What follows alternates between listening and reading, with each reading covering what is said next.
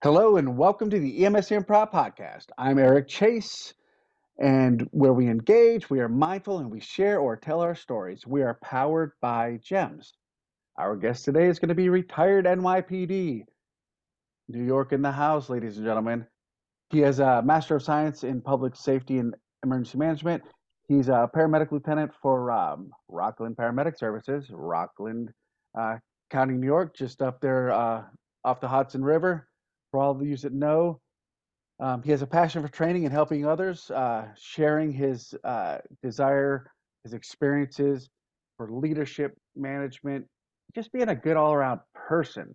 One of the reasons that I enjoy having this gentleman on with us today is because we met via social media, via LinkedIn.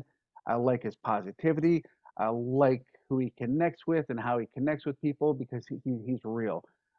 That might be the Brooklyn in him, but without further ado, Michael Hanat, or for all of those that you that know him or are unfamiliar or unwilling to say it properly as his family's heritage is, again, that's Michael Hanat, but AKA Michael Chanat.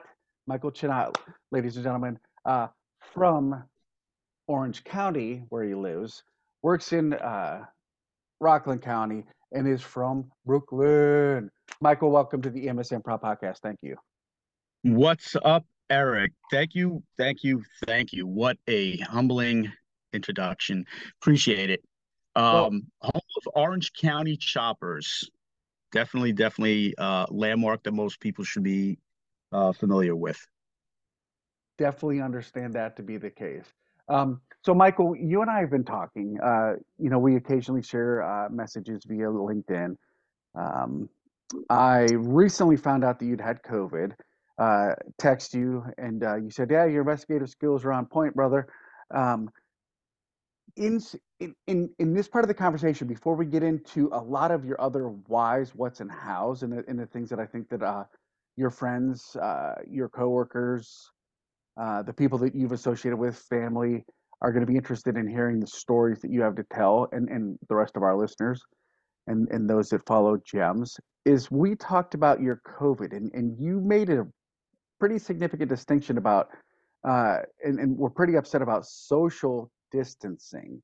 And I wanted to know if you would jump into that, because where the MSM Pride podcast, we engage, we try to be mindful, and we share and tell our stories. And engagement is about the social aspect, um, and you don't like social distancing term. So I would love to hear you re-explain that. Let's dive a little bit deeper into that conversation as to your why, and let's start from that if you're okay with that. Absolutely, absolutely. Going way back, it seems like an eternity ago. March of 2020. It was like March 3rd. I got my first symptoms of COVID, and before the whole country shut down on St. Patty's Day, I was already sent to quarantine at the house because I was tested positive. While I was at home, it was the loneliest feeling. We have a spare bedroom down in the basement that used to be my mother-in-law's suite when she was alive. And while I was down there, I had a lot of time to think because I was by myself. There was nothing else to do but think. And I was listening to streaming podcasts and radio broadcasts of what was going on in the world around me. And I had heard about social distancing.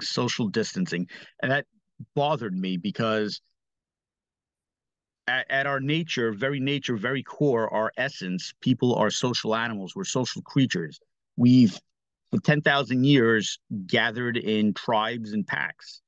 And to be distanced socially was something that I thought was harmful. If it wasn't for friends of mine, family of mine, either texting, calling, video chatting, stuff like that, um, I would have gone insane. And I was getting restless on the first few days when people were trying to be nice and like leave me alone to let me get through what I was going through. So I have a personal gripe with the term social distancing. To me, if you want to physically distance, you want to isolate, that is fine. But I even have a term with isolation. You want to put me into isolation, fine. But if I should isolate myself, that's again going against your DNA of being a social creature, of wanting to be out there and interacting with other people. Um, and I think a lot of harm has come out as a result. I've seen, as an EMS provider, a lot of kids that were high school aged and or just beginning college at that point, which would include my kids, that have maybe exacerbated anxieties that normally come along with growing up and transitioning at that age, and this isolation just got them more hyped up. People who have normal problems with depression, people with PTSD and stuff like that, we're also starting to show more exacerbated signs because nobody was helping. And the biggest thing that I've seen is my wife teaches Taekwondo as a senior instructor, and she deals with an after school program with young kids, and a lot of the younger kids don't have either social skills or don't understand certain things because they were in that period of isolation, kept home from school, and they didn't have a way to interact, way to develop their social skills, to develop their language and stuff like that, to process their emotions and to deal with that. So for me, social distancing is a very toxic term, and it might be just me, but I know that there's other people who have similar views as well. Even if it was just you, I applaud you for sharing that. I have to tell you, and we did not rehearse this conversation. Part of the EMS Improv podcast is I want guests to have points that they want to share, and I try to ensure that we share them. But we do not have a script. We do not go based upon a hierarchical uh, strategy. We don't have an outline specifically. We go and we flow, um, and that's engaging because as you and I accept and honor one another with connecting in conversation about what we're talking about, that ebbs and flows and can change. Hence the improvisation. I want to just say that I also agree with you. There is science rooted in this, um, in your feelings and beliefs that isolation is detrimental to our spirits and souls. The human person, the genome human is intended to connect, to be social beings, to be social creatures, to engage one another, to make connections, to have authentic relationships.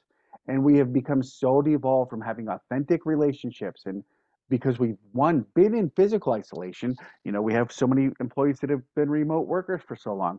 Those of us in the public safety fields have not been able to do that. But when we came home, we felt like we had to kind of isolate from our families because maybe we were bringing home this virus to them and or anything else that was going on. So I think to your point, I love that you articulate it. I love that you feel it, and I love that you're passionate about it. We need to do a better job of engaging one another. Simple highs and how are yous. Dude, places that I go that I work with them, I have the same uniform on or work for the same organization. And you can say hi to people, and one, they've looked at you. They avert Yep. their eyes. They avert their eyes. They turn their heads. They don't reciprocate. When does this become appropriate behavior in a professional environment? I, Absolutely. I Go ahead. was going to say I don't get that either.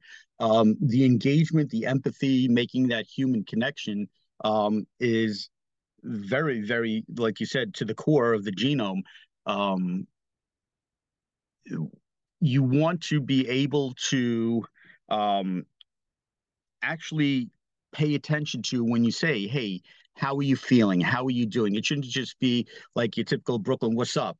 and you just keep passing and going, and you really don't care what is happening, what is up. You want to know what they're doing, and you want to listen to, are they feeling? Are they good? Are they right? Or should you stop and do something for them and to help them? And that goes into kind of the core of maybe what we'll talk about later on with my passion for leadership. Is part of leadership includes empathy and making that connection and engaging people. Going back to law enforcement, the only way you were able to, if you're interrogating somebody or even just interviewing someone, which is the step below interrogation, you need to engage in them. Um, they they used to do CPOP, community police orient, out on patrol, and community policing was the way that they came back in the 80s with getting cops back out on the beat. And then in the 90s, they had an initiative they used to call Park, Walk, and Talk. They wanted the cops to get out of the patrol cars and to actually engage with the public. And engaging with the public was phenomenal. That's how you got those relationships. That's how you got your information. That's how you knew that they had your back and that the community actually supports you, and doesn't hate you and appreciates you coming into their neighborhoods and doing what you have to do. And the only reason you got that was, like you said, the engagement. Authentic people engaging one another, being their authentic selves, being vulnerable. Vulnerability is a massive strength. And for those of us that have walked through any isolation, and going back to your earlier point about not enjoying the phrase social distancing, I hate it as well. Um, Yeah, because it literally implies that we should not interact or engage. And I know that that's not what they intended it to do, but we physically did that with or without intention. We made our social groups much smaller, if not completely eradicated them. And in the workforce alone, where we have these things in our minds or brains called, uh, it's neuroplasticity, it's neurons, we have mirror neurons, we are effectively changed by positive or negative traits. So as these things are coming through and smashing through our workplaces, uh, the strongest forces are going to overcome the weaker forces.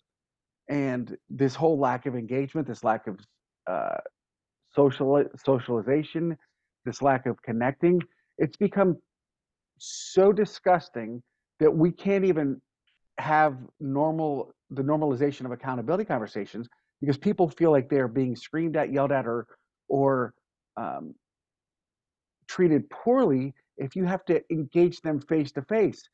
164 tweet exchange, emails where there's no nuance, there's no facial recognition, there's no body language, there's no empathy. You can't empathize with the text, right?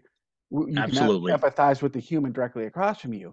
They're emoting things, and to me, that's what leadership is by being able to know your people, right? To engage them on a regular basis, to normalize that time around them.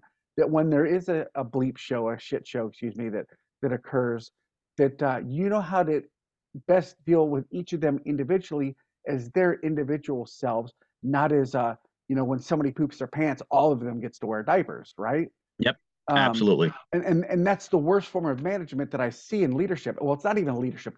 That is management by organizations that literally don't give their quote unquote leaders by title authority to have conversations and to deal with people. They don't give them HR training. They don't give them training in how to engage one another uh, on an appropriate, professional, safe level. And when I mean safe, I mean there are things that you are not able to do per HR standards, which are usually rooted in law. And if they're not, they need to be. Um, so to your point, law enforcement, and you and I have that similar background. So when I was interviewing someone, the same thing is you wanted to feel or make them feel as comfortable as possible, so that they would be willing to share as much as possible, um, and to be your honest self. So we come to work, and whether it be in law enforcement, fire, EMS, public safety in general, nursing, physicians, we wear these facades. We wear these body armor. We wear these capes and whatever else, these badges that we can put out in front of us to make us feel a little more comfortable as to who we are. You talked earlier about imposter syndrome. And, if we can bloviate and push forward and have these things that aren't really truly us, It's it's Hmm. it's a reflection of what we hope to be, or it's a position of authority that demands respect as opposed to is given respect because it gives respect in return. Um, it's just it's beyond my palpable comprehension.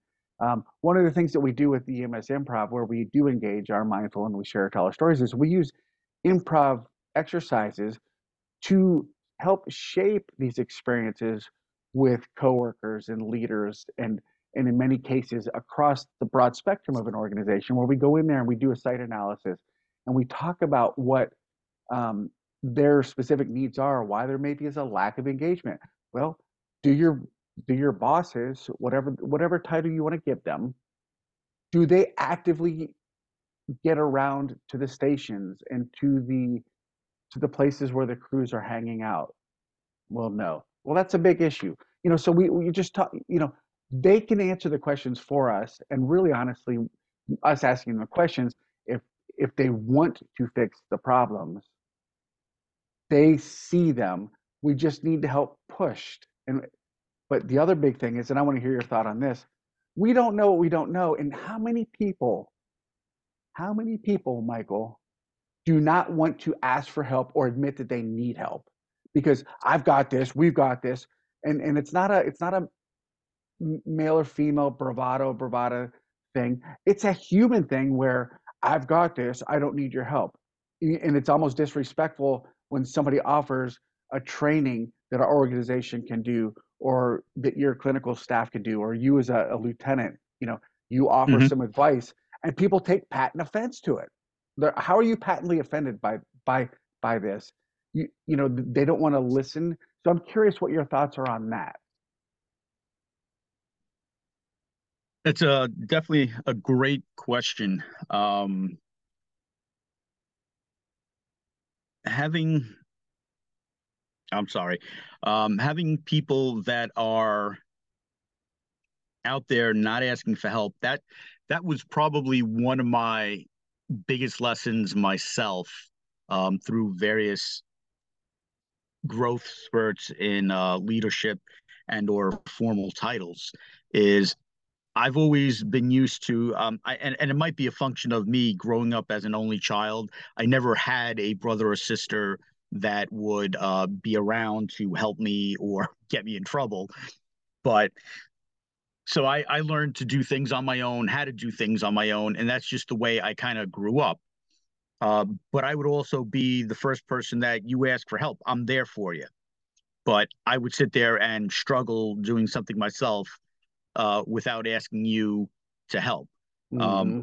so once I was able to kind of overcome that, and I still struggle with it, because sometimes it's an ego thing, and you need to learn to check your ego if you're ever going to lead and be an effective leader, because it's not about you, it's about getting things done, and sometimes to get things done, it's more than you. So one of the things that used to do is getting people to work together. And I think in order to get people to work together, you need to get them together before they have to work. Hmm. So what we used to do is you'd have random units that would be staged out in the field, and you kind of would figure out who's sitting where, and you drive by and you hang out and you chat. It's these, again, social engagements that you're having, getting to know each other, getting to know each other's strengths, so that in the middle of something you're able to just call out and say, hey, Eric, I need you to do this, and I know you're going to be able to do it because you and I have talked. I know what your capabilities are. I know what your willingness with certain things are. I know that maybe you have an adversity to broken bones, but not blood. So I said, okay, we'll have you take care of this patient, not that patient, because we've had these conversations before. Um, Getting to know people, you have to communicate with them. Communicating with them, like you were saying earlier, um, text messages and a lot of that stuff, emails are not going to be effective. You have to be where your people are. My partner Vinny, that I think you and I were talking about earlier, um, he always laughed and he says, "Oh, what are you doing now?" I said, "I'm on Snapchat." He's like, "How are you on Snapchat?" He says, "Isn't that for the kids?" I said, "Well, that's where the people are. If that's where my people are, that's where I need to be." As an instructor, I was always taught to know where your audience is and who they are, and be able to speak to them. So if I want to get my message out, I need to know where they are that they're listening. So whether we talk about social media for people who try to get their content out, whether it's LinkedIn, Facebook, Instagram, and there's all kinds of platforms that I'm still starting to become familiar with myself. But you need to learn where how to communicate with them, what is their preference for that communication, to be able to tailor your message in a way that they understand it, break it down so that it's simple, and then you get it out to them by interacting with them and engaging in them. You're singing music to my ears, and I would love at some point to get back up to New York and in collaboration with you and what you're doing, you know, bring a presentation, bring a workshop, bring you in and be a part of the presentation where we collaborate and show what our experiential learning and knowledge has given us. And then we bring some different tools that some people have not heard or seen utilized in the fashion and form that we can bring to them. And I think that the opportunities that you want for people and meeting them where they are, I want to say something to that point. I know a lot of organizations across the country as I meet people and go to different events and things around the country. Excuse me. You'll hear the rank and file side. I'm not on Facebook or I'm not on this, and I can't believe that they put all of their postings for job needs, or they don't communicate this to an email, or the supervisors aren't coming around and leaving a memo and then putting it in a binder and then updating it regularly, and then that's part of your daily reading at the beginning of shift, where you need to make sure what's going on. But they expect you to get on Facebook, or they expect you to get on whatever brain or this or that other service provider, when that gets so convoluted and not everybody has access to those because they don't want to, don't choose to, and it's not a condition of their employment. A condition of employment is, I come here to do my job for da da da da da. I've been given a job description, and then why do leaders in your organization not have job descriptions? And because you don't want them to actually have to do things, because you want to keep a thumb on them as well. They're there in title, not ability or knowledge or skills. It's seemingly in so many institutions around the country. So we're going to use all these different things as opposed to having face-to-face conversations and having supervisors and managers and bosses um, go see these people. Why? Because you're so busy, what, answering emails or not answering emails, and whatever the case. I get a significant distinction between management and leadership. But when people have a title of leader in some way, shape, or form, um, and literally all they are doing is managing or micromanaging without bringing people up, building people up, and pushing them beyond where they are, um, are not leaders in my book. And I love that you mentioned that you meet people where they are, and that's a tenet in religiosity, in spirituality, in education. If we were just to slow down and drill down just a little bit and go back to human connections, engagement, and care, you know, we could do a lot better for one another. But because isolation has been pushed on us and it's been forced on us, um, people then get comfortable in what they're comfortable in, and it's hard again to change. Michael, you do a lot of work, and I see so many of your posts on leadership and how you can help. What is an area that you like to focus on uh, as you're doing some consultation, whether it be currently at your employer or on your side gig, uh, to work with people and work with prospective clients to say, these are some of the areas, because I'm just bringing a different perspective. I know you have smart people there. And how do you bring your perspective? And what are some of the things that you like to present to these people, your underlings, if you will, your subordinates and organizations that you're assessing, or they're asking you to evaluate them? Well, one of the things, bringing back with what you just shortly said, between the distinction between management and leadership. And a recent post that I had put together was that leadership and management are actually two faces of the same coin. And how so is you need to have both aspects in order to have that coin. In order to be effective, you need to have management skills and you need to have leadership skills.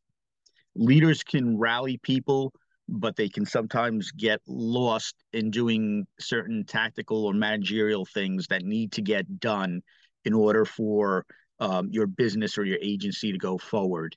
Um, in order to have your agency or business go forward, you need to have people. I always say that your number one resource is your human resource. Mm-hmm. Without your people, you're not going to be successful. So, in order for your people to be successful, you need to, like you keep saying, engage with them and get them to be uplifted. You need to provide an environment for them where they're capable of doing what they need to do, and that you support them so that they're capable of becoming more than they believe in themselves. You build them up and tell them what to do, don't tell them how to do it. I believe it was Patton had said that, and you'll be amazed by what they deliver. um, one of the times we worked with Boy Scouts on a service project, and we had told the boys that we wanted to have an area cleaned up and done, and it was amazing how what we just minimally expected to get done, they went far beyond what we exceeded, and they impressed us very much so. And that was one of my earlier lessons with leadership. With if they can get it at a young age, that we should be able to share this and present it with adults. Um, when I speak with people who are either above my rank or in a position that I am unfamiliar with, um, I don't I look at myself as a leadership coach, not necessarily an executive coach. I can't tell you how to run your business. I'm not going to be able to tell you how to run your business better.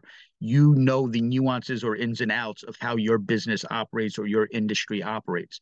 However, I can come in and I can tell you how you should be interacting with your people, supporting your people, building your people up, and how you as a leader deal with your people will make a difference in your business.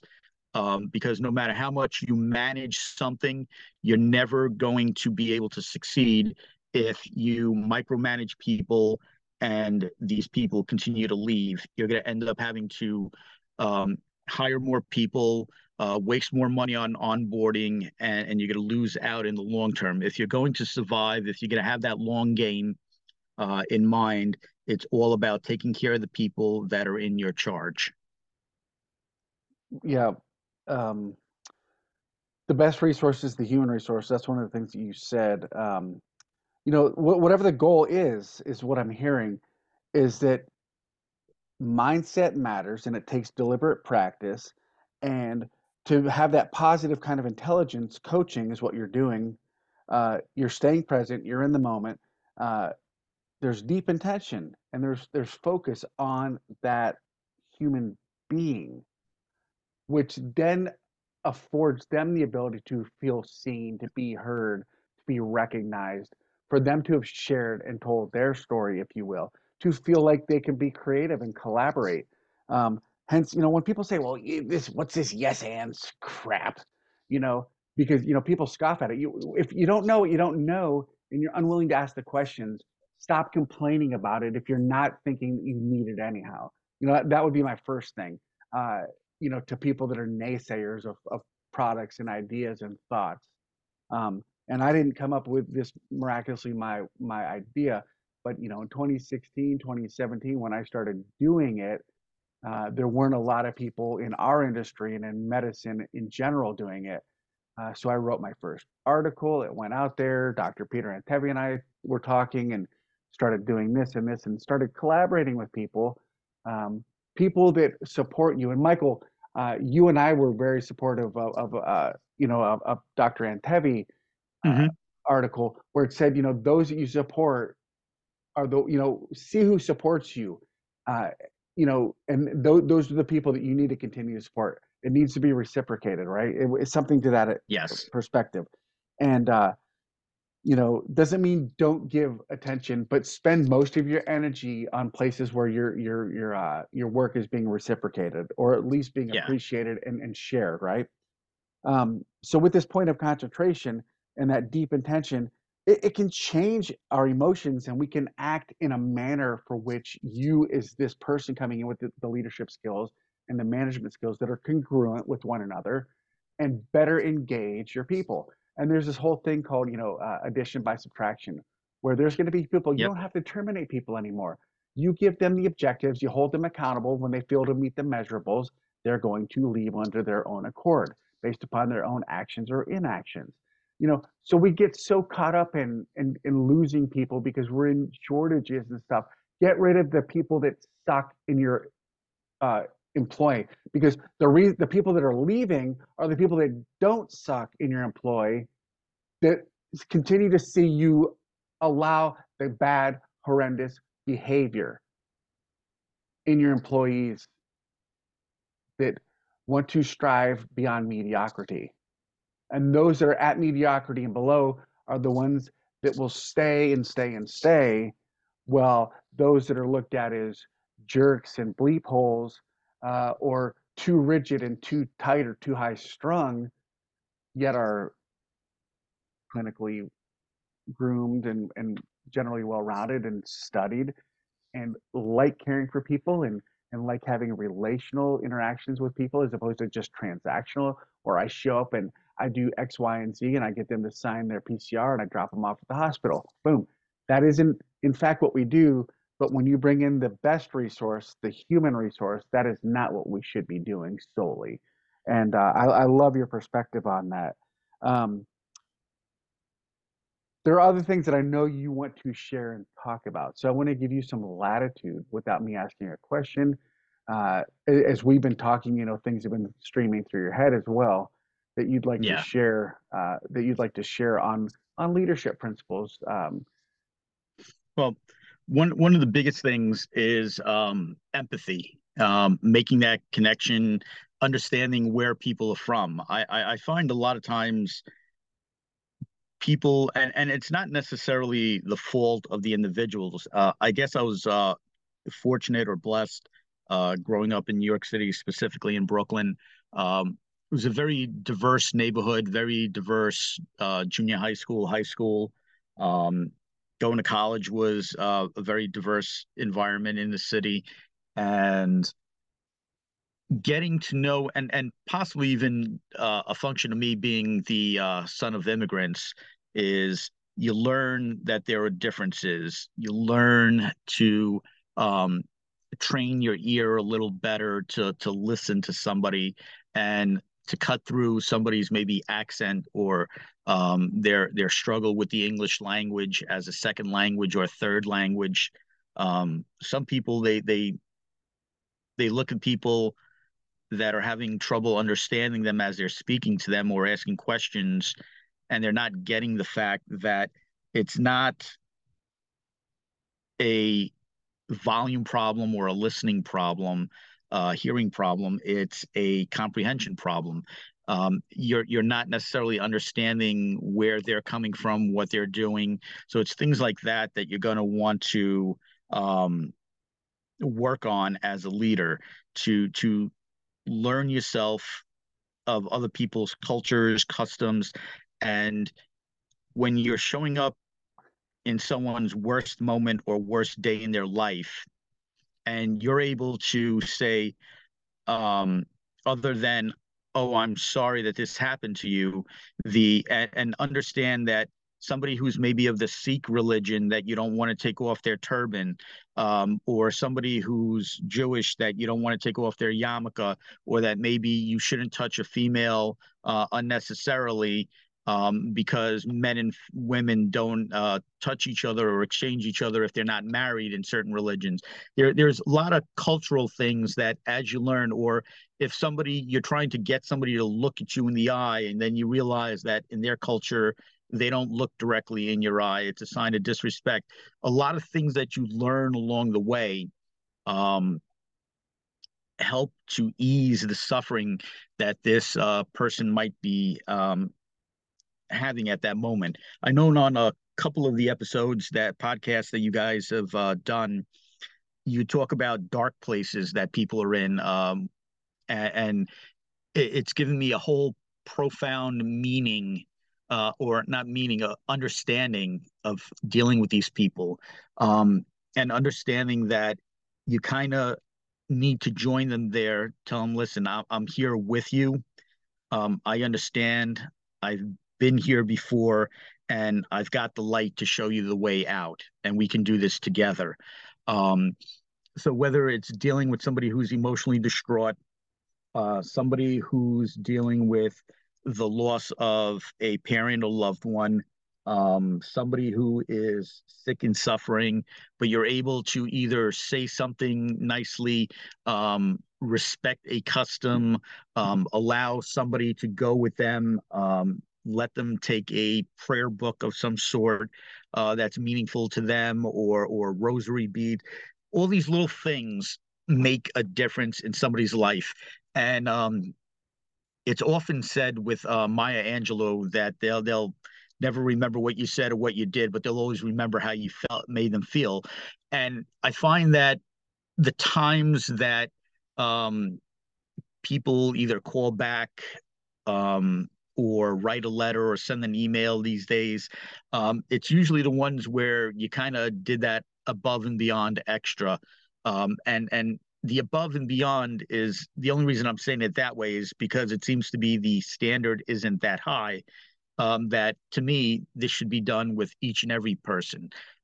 Everybody deserves the respect. Everybody deserves your courtesy. Everybody deserves what you're doing. And unfortunately, there have been several cases recently where we've had police involved shootings, but we've seen EMS crews that have been standing around that either do nothing or are doing things to patients that they really shouldn't be because either they're tired, they're frustrated, or something else is going on. And I'm not going to necessarily commentate on what's gone through their minds or what they were doing, but it's if you walk in with this mindset of doing no harm and of caring for others and just being genuinely kind is where you're going to be able to do the best, to do the greatest good for the people that are depending on you in their time of need.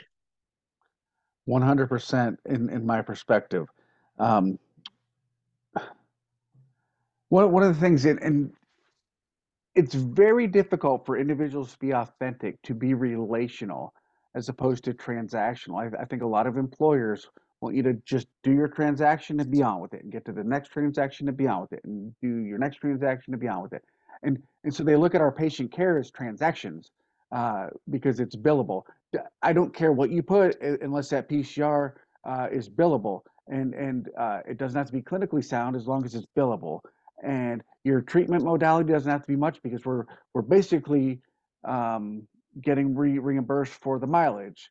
So what is the inherent interest and intent of organizations to make and have and provide opportunities for uh, the emergency medical profession to be more clinically sound when in fact a warm body in a seat, which is obviously the perception that many of us have, uh, is all that's needed because it seems like all they want is a transaction to happen. However many transactions that can occur within your shift is wonderful. Not how many relationships you can improve, how many patients you could have engaged with in your 30, 40, 50, 60, 70, 80, however long you're with them, right? Mm-hmm. And that's where we need to have this shifting paradigm shift, glacial pace stop, and chop it up. Because when we talk about uniform, remaining the same in all cases at all times, unchanging in form or character. And I understand the context of needing to have a uniform to be an peer professional, and this organization wears this uniform and this agency wears this uniform. But uniformity and unchanging in character and all the same does not, it goes back to almost the social isolation.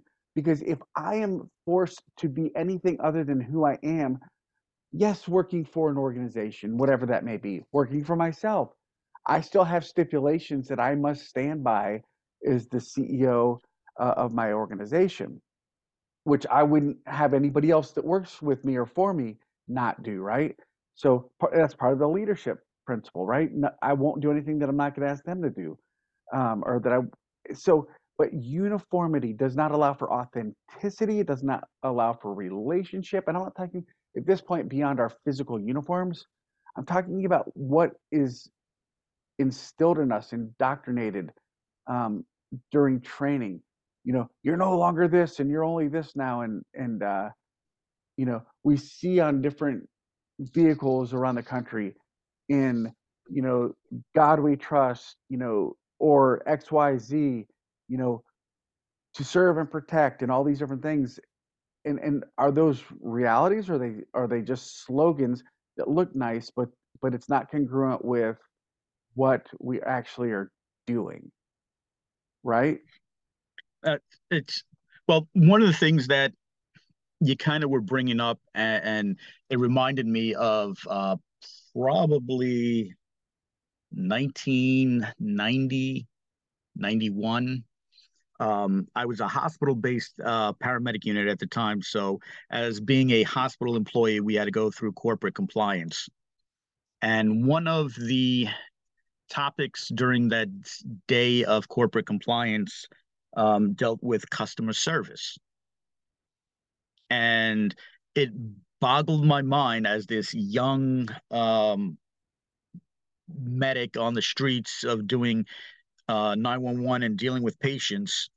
And probably at that point, now that we're thinking about it, in a transactional mindset of just trying to get as many hot jobs as possible, um, I never thought about customer service.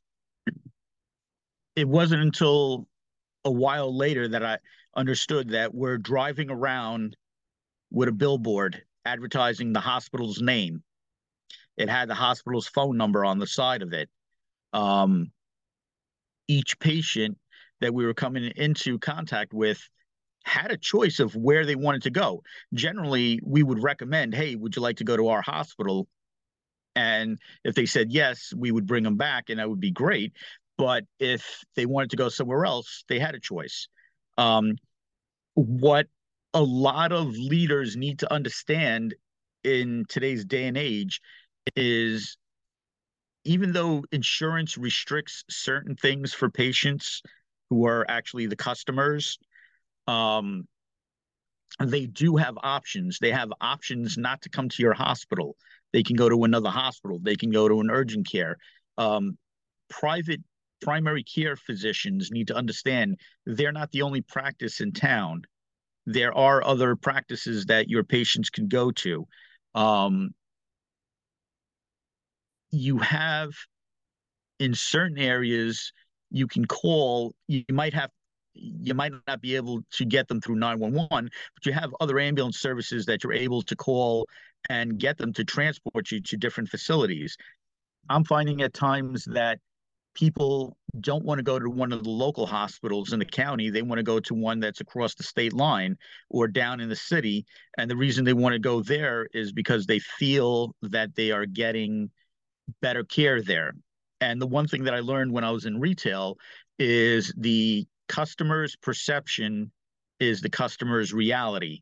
No matter what we see and know or believe the facts to be, we're not going to change that customer's perception until we do something different. So, caring for that patient, holding their hand for the ride in if that's what it requires, talking to them, telling them why they're going to a better facility than another one, explaining and building up and standing on your laurels as a provider is how you're going to build that service. You should be the first thing that pops into a patient's mind when they start thinking about this situation of, if I have to call 911, I hope that it's, in our case, Rockland Paramedics that shows up. I hope that in the city that it's FDNY shows up. I hope that it's New York Hospital shows up. Whatever the different services are that people have come accustomed to, that have been served well by their service provider, are the ones that are going to deal with it. Um, on LinkedIn, while I try to while my messages are generally towards EMS populations, um, I have a very eclectic network. I have people that are in retail that have never done EMS at all, never been in law enforcement, never done anything. But these principles of customer service, engagement, um, transcend all these industries because if you're going to survive as an entity, whether it's an EMS agency or a small mom and pop store, you need to cater to your customers. You need to know where your customers are. You need to go out, reach out to them. You need to be able to effectively communicate with them. You need to provide them with something that they see of as value, because if they're not gonna get value out of you, they're gonna go somewhere else where they are gonna get value or where they're gonna feel valued. And I think that's a big thing. I hear you. Feeling valued or getting value, and whatever that looks in form or fashion to the individual is what matters. And you talked about a lot of things like empathy, and I in my mind I'm interpreting these as those affective skills, right? Which I then catapult to essential skills, which are not taught. They're rarely taught in medical school. They're rarely taught in EMT school. They're really rarely taught in paramedic school. They're rarely taught in nursing.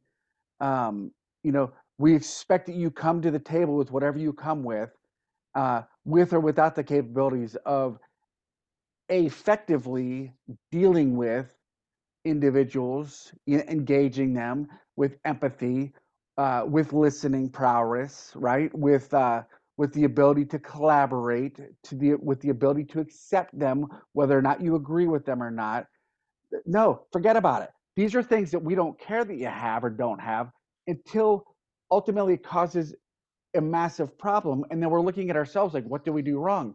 Well, if you because we continue to do it wrong because we fail to see that these skills are not being the uh, prevailing part of our education system, because we don't allow creativity, we don't allow collaboration, we don't allow for uh, a two-way street, if you will. It's like, I'm going to give you this and you're going to regurgitate it, and I'm going to give you this and you're going to regurgitate it. I'm going to tell you what to do, or I'm going to tell you why I'm going to do it, and we're expected to just expect that that's the way things are supposed to happen, and that's a transaction. And we as humans are expecting, even if we can't articulate it, even if we haven't felt it for so many years because of COVID isolation or mental illness or anxiety or whatever moral injury, whatever we're dealing with, right? If we Mhm. can't effectively engage other people with emotional intelligence and empathy, psychological safety, acceptance even without agreement, all of these things, I'm pretty angry today, or passionate, or both. Um, and not with you, of course. I would certainly hope not. Right. And what for, Eric? Why? That would be idiotic. Of course it would be. Um, because you had mentioned something earlier about we weren't gonna get into it. And one of the things that I was thinking about not getting into was the case up in Illinois with the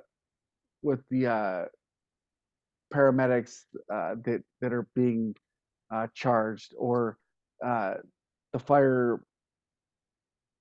EMTs, whatever their levels were in Memphis, Yeah. and all around the country, where you know bad choices, poor decisions, bad training, lack of training, lack of affective skills, lack of understanding, a domineering force in front of you, a manager, a supervisor, a coworker that doesn't allow you to interject, to improve, to say no, and no is appropriate, and I'm a yes-ander, but there are times that we have to say, I understand what you're saying, and we are not going to do that. So that's a way of saying no without saying no, because um, we have to be able to confront, and oh, heaven forbid you say confront, because that sounds violent to me. When people say trigger, I understand that can be violent too. So let's choose to say, let's have a catalyst for change. And if it's your behavior, my behavior, an incident that we need to improve, let's use that as a catalyst for change. Because if I want to confront you, which is technically what it is, I want to have an accountability conversation with you. You Hmm. feel some kind of way that I'm confronting you, because what happens when you have done something that you know you could have done better and you know you're going to be held accountable for? What feelings or emotions uh, go through your mind, Michael? You're gonna have angst. You're gonna be scared. You're gonna be afraid. Um, a lot of stuff's gonna go on, and I'm glad you brought this up. Um, I've been saving. I have a post that I want to put out on Monday for Mindset Monday. But by the time this podcast comes out, I'm knowing that I'm not going to be blowing or spoiling anything for anyone else. Um, a friend Yeah, of because mine this that will probably come I out Tuesday or see and Wednesday. write it back and forth. Yeah. So when I get out there, Danny Langloss is somebody that I follow, and we've become friends over the last 2 years on LinkedIn, and we do a lot of video chats and stuff. Earlier this week, he had written about a mindset change in difficult conversations or difficult discussions. So instead of having a difficult discussion, let's have a caring conversation. And it changed, and I can still feel how it changes my mind just by saying those words. Difficult discussion is okay. I'm going to have trouble saying this with you. You're going to have trouble receiving the information. Um, I'm going to get all worked up just trying as a leader that I've got to have this with you, and for all I know, you don't even care about what we're going to discuss. However, I know that if I'm going to have a caring conversation and you're having troubles and problems or you're not performing properly, um, I'm coming in with the mindset of caring about you. Is everything okay with you? Your performance is not up to snuff. Generally, you're able to handle these things or you're able to do this much work. Is everything okay at home? Is everything okay with you? And it comes back to this engagement part and the whether it's caring, empathy, kindness, and they're all different things because um, when you engage with the individual, they're going to then take down those defenses and they're going to maybe open up and they're going to share and they're going to, like we said earlier, be vulnerable. And you're going to be able to get to that core problem and come up with a solution for it together or have them come up with the solution to the problem. Because, as you know, most of your problems, if not all of them, begin with yourself and end with yourself because our mind can be a terrible place to be. So if we have somebody guiding us out and working with us, but they're showing us to work through the problem ourselves, we're going to be able to come up with that solution and come out. So those situations we were talking with the two different EMT sets of EMS personnel, it's all about integrity, and Mm. and the people gave up their integrity. Um, it's difficult as a leader to maintain your integrity. Um, your honesty has to remain intact. Um, a lot of things that are going to make a difference in these types of situations. If you've made a mistake, you've got to own it. You've got to admit to it, um, and move on from it. You don't intentionally do harm in this field. And if you are doing intentional harm, then there's something wrong and that you really shouldn't be in this field. And if what's going on with them being prosecuted, then that's something that they own because of their decisions, their choices. Um, Life is a series of choices. Leadership is a choice. You choose to be a leader. People choose to follow you. You choose to do right or wrong. You choose to listen or not. You choose to care or not. So it's all these choices that you have to make. And as you're making them, you need to think about from your perspective, what are some of the unintended consequences possibly? Okay, so maybe I don't ask this person how they're feeling, and then something happens, or you ask them, but you're not really listening to them. Well, not really listening to them, you may overhear, you may miss certain information. I was discussing with somebody the other day, one of the newer medics, about slow is smooth and smooth is fast. In certain situations, um, when you got like somebody that you have to move out of a tangled wreck, or somebody whose heart rate is slowing down, or in a critical cardiac arrest situation, you need to move quickly. But if you're kind of recklessly doing stuff because you're just going for the sake of speed, you may drop somebody, you may not see something, you may injure yourself, you may injure the patient. Um, you want to move slow enough that things are being done intentionally, mindfully, and you're able to even double check a calculation on a medication dose with a pediatric patient or something. You want to be able to do things right because, again, nobody does this job intending to do harm. And when you kind of cross that point, you need to seek help, or there should be people that are seeing these signs, because generally this isn't the first time something like this has happened.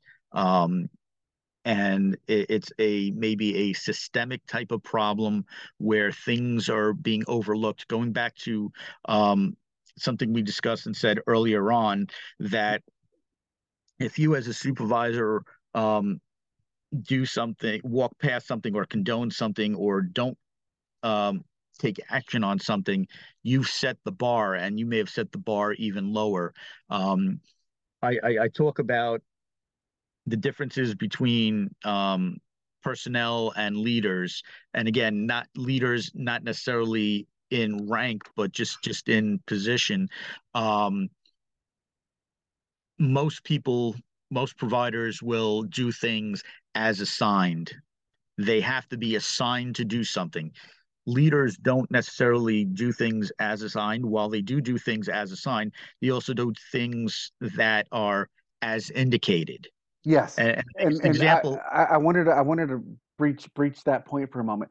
They have to be given the environment that is allowed to be done, where they are trusted, because without consistency in that type of behavior, um, when there are systems issues that don't allow for that to happen, but you have a leader continue to try to bud out of the ground, because it continues to be watered by its training and its education that it receives and the yeah, conversations and the books that it reads, but not the organization for which they work in. One of two things needs to happen: you need to leave that organization, or they need to wake up and learn and grow. And more than likely, the way we continue to see things is that people are leaving those organizations because they're not learning and growing. And I just wanted to get on that point for just a quick second. Um, no, you know, that's a great point. That's actually one of the things that I look forward to dealing with people, is I like to mentor them or offer career advice, and answer questions for them, because a lot of times people are stuck in a position, and either they leave the industry because nobody showed them that there is a proper path to go down, and not all is like where you're stuck, or offering them a opportunity to be able to get out, because people don't realize that there are better places, different places to work for. And again, this goes back to customer service. When I was in retail, one of the concepts that I learned about was, not only are there the external customers, which are just what we usually call customers, there's internal customers. It's how are we treating the staff? How is supply chain supporting the storefront? How is the distributor um, providing the support for the people outside? There are different levels of customers. And if management or leadership as a collective team are not supporting, creating that environment and nurturing it, you need to be able to know that there is a way to get out, but yet still remain within this profession. If we're going to grow EMS, if we're going to get past the scheduling problems, we're going to need to make sure that we're dealing with retaining people. And in order to retain people, you need to make them, again, feel valued. They need to know that they're going to be educated, they're going to be trained, there's going to be opportunity for personal growth. Because um, a lot of people say about like Generation Z that they all want to move around, bounce around. Well, a lot of reasons that they're moving and bouncing is one, they're not afraid of getting stuck in a hellhole for 40 years because I got to do this for 40 years in order to retire to get that Rolex watch and go die in pasture. They realize that they don't have to put up with that BS. They can be treated civilly somewhere else, and that's where they're going. Or they realize that I'm not going to get that training opportunity here, or I'm not going to get that growth opportunity here, and they go somewhere else.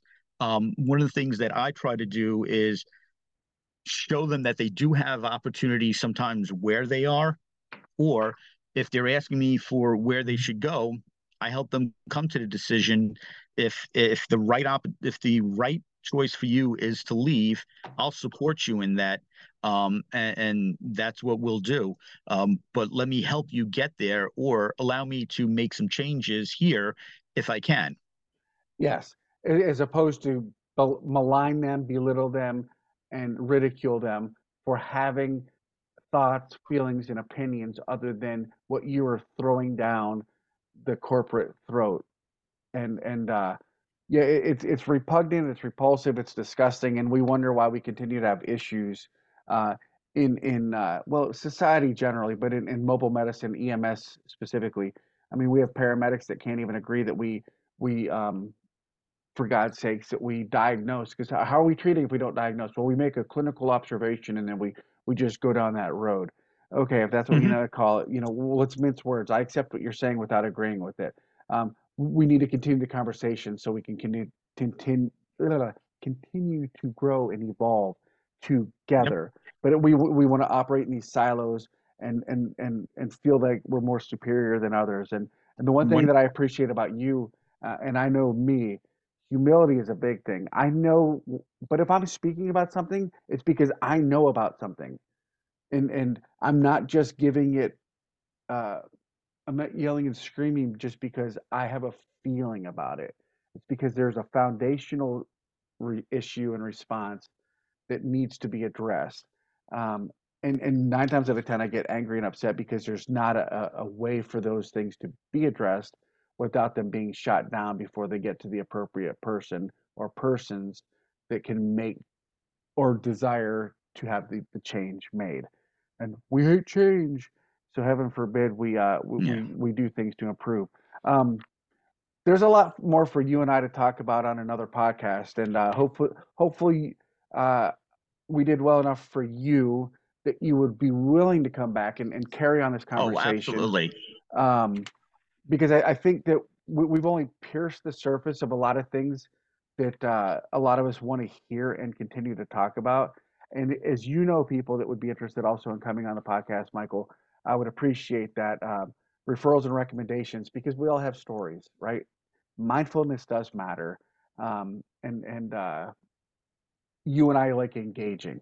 And that's it. I get it that it can be scary to people. You're not a small dude, I'm not a small dude, but we're not imposing because we're trying to impose upon other people what we want or need them to do. We're imposing from a standpoint of we have feelings and we're emotional and we're happy and proud about what we're sharing, and people have not felt comfortable doing that or not working in environments where they're allowed to do that themselves. So it seems off-putting and it seems uncomfortable, or it helps make them feel uncomfortable. Um, we talked a lot about a lot of different things. Um, in wrapping it up, 30, 45 seconds. How would you want to encapsulate something if you were going to share, and this is the only thing that they heard in this about an hour podcast? And you said a lot of things that will resonate with people. But if you had about 45 seconds to share something or an idea or a couple ideas, what would they be, Michael? Well, um, there's there's a idiom that one lady told me one time, was that it is nice to be important, but it's important to be nice. And that's stuck with me probably for the last 15 years or so. Um, it's that human connection. Realize that we're all human beings. We have feelings. Um, Even when we're doing our job and we're maintaining that professional level, stuff goes on inside. Make sure to communicate with each other. Get your baggage out if you have any. Um, Make sure that you're checking for any baggage that maybe your partners and or your patients might have, and offer to help them carry it or unload it. And if we're kind to each other, we're empathetic, we're listening genuinely, authentically, we're able to bring our genuine selves to work, and there's no real difference between us and work. My partner and I used to always say this to all the new orientees on the first day of class. We like to have fun. We create fun. Yes, we're in a serious environment. There's a lot of things that we can't always be joking about, but we like to have fun when it's appropriate and legal. So we make sure that we're having fun, because if we're not having fun, it's work. And I don't know anybody who enjoys doing work. I love that. Um, it's nice to be important, but it's important to be nice. I'll, I'll savor and ruminate in that idiom that you shared. I know for the listeners out there, and what I want to share is managers and leaders by title. Communication. You always rail your employees when they don't communicate up the line. Well, you need to know this, you need to know this, you need an IR for this, you need an XYZ for this. Yes, that 100% needs to happen. And I feel, and I'll say an I feel statement, and I know that you're failing when you're failing by not communicating downward. If you have a truck that's on assignment and it's going to be out of service, but it's back in their district and it shows back in district on their GeoSafe or whatever the case it may be, however they're marked, and you haven't communicated to the crew that's over there uh, taking care of them, and on that post, if you will, and they're like, well, why are we still here? Truck XYZ is back. And you're there for another 40 minutes and you didn't communicate to them that that truck was going to be out of service. You think that this crew, because behaviorally, they take an extra 30, 40 minutes at the hospital. They stop to go have a sit down meal, all these types of things. And they say, well, it's against the man, it's against the organization because they don't pay us enough. No, you're screwing your brothers and sisters. And I'm going to say that I Yes. want loud and clear. So leaders that don't communicate downward and allow for this type of behavior to happen, you're failing the people that will leave. And you're supporting the people that care only for mediocrity and less.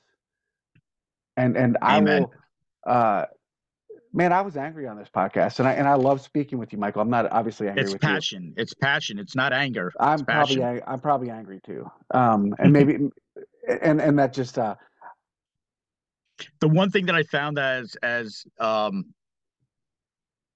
a manager, that people who are your employees that are angry, they're angry for a reason. They're angry because they still care. They have a passion, they care, and there's something that's a discord, and they don't know how to solve it. Your job is to intervene and find out what it is that they're passionate or caring about that's making them angry. What is the frustration that's leading to that anger? And let's resolve it so that they can continue to have that passion and that flame, because apparently they still want to be there. Yeah, there's definitely a something that wants to go on. Um, I'm looking up a physician, a cardiologist that I attended Grand Rounds here in Oklahoma City, and he was Hmm. the trainer, the speaker, the educator for that session. And he's from out of state. So the organization that I work with and work for periodically brought him in to do Grand Rounds. Uh, and I'm looking for specifically, and it might be easier if I did it another way. Uh, the question that he asked, and we're going to go over a little bit on the podcast, ladies and gentlemen. Um, I appreciate you listening. Tap into this really quickly. Um, I know I can find it. Okay, boom. The question was for leaders looking for ways to protect, strengthen their hearts and of those they serve. Here's some valuable insights. Quick check in. How does your heart feel when you think about your workplace boss or employer? And this is Jonathan Fisher, uh, FACC MD. He's a cardiologist. And this was my response horrible. My feelings are horrible in my heart as a result of promises unmet, lack of overall accountability, lack of acceptance of, and the acceptance of mediocrity at best, and the lack of collaboration, listening, and engagement. Grateful for my work with Applied Improv and conversations with people like you, Michael. Hmm. Um, and but yet I said I enjoyed your presentation in Oklahoma City. At the and I said I would love to continue to share your message, but what resonates, a horrible feeling in my heart because of promises unmet, lack of overall accountability, and acceptance of mediocrity. Those were my responses. And those are authentic, they're honest, they're real. Uh, there are that's not only just there it's not just in, there's empirical data that shows that these things, because if we post something and say we're going to do this and it doesn't happen, it's not just me bloviating and complaining and bitching and moaning, right?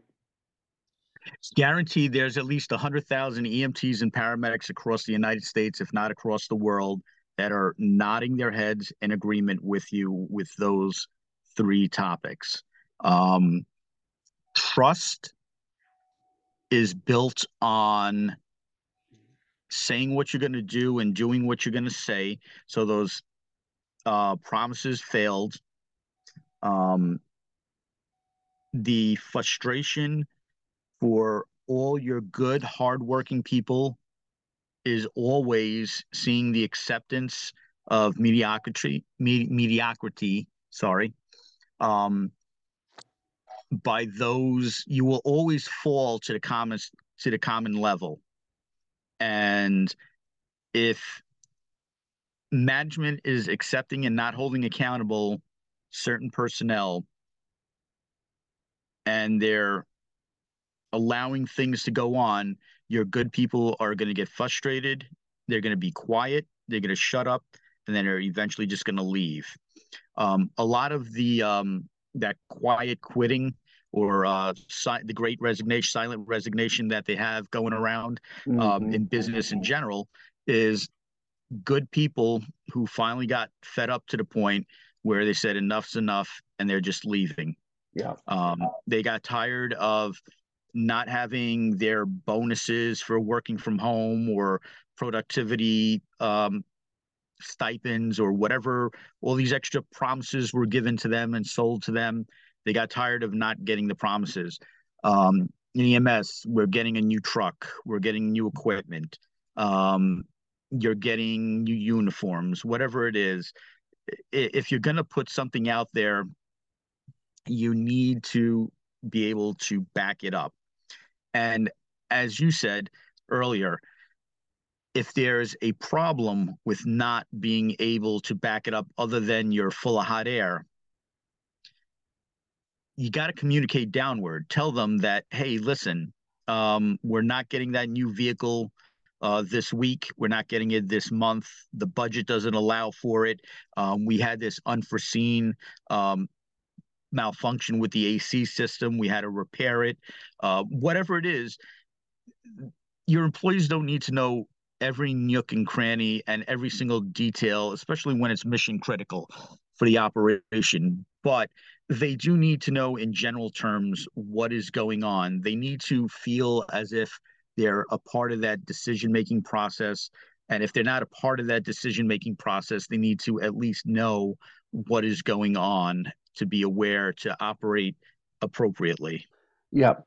So, Michael, on that note, Hmm. we're going to wrap it up here. And what I want to say is your passion, your heart, your spirit is heard loud and clear by me from the LinkedIn, where you're very intentional about engaging with people and seeking engagement back. You're very, very, very, very a two-way street. That's integrity to me. You're not just lurking and pulling and gleaning Thank from you. others, right? You're giving as well, giving and Yes. receiving, and that's relational. You're not just going, I'm going to take a transaction and do this, and that's who I try to be. So it's grateful. Well, I'm grateful, excuse me, for the time that you've given us, our listeners, that are passionate about these topics, that may have not been passionate, but we've caused a little upheaval, and that's a good thing too, Oh, because absolutely. It is we always. we need to do a little bit of change or a lot of bit of change, uh, but even if it's incremental change, I'm good with that. We're not going to, Incremental change is the yeah, best. we're not going to fix it all today or tomorrow, but if we're working towards that, and we can start having the integrity of saying what we do, doing what we're saying, and meeting people where they are. You said that very early on, and giving them a platform, a place to be safe, feel safe, and be creative and be themselves. This is and has been the EMS Improv Podcast, where we have engaged, where we are mindful, try to be mindful. We've shared and told stories. We are powered by GEMS. I'm Eric Chase, and we have been with our guest, Michael Hanat, or for those of you that know him from Brooklyn and Rockland County and Orange County, New York representing, or Chenat, right?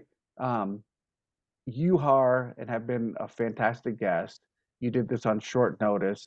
I reached out to you this morning and said, "Hey, you want to come on?" And you're like, "Yeah, let's do this." Um, Absolutely. We made amazing happen.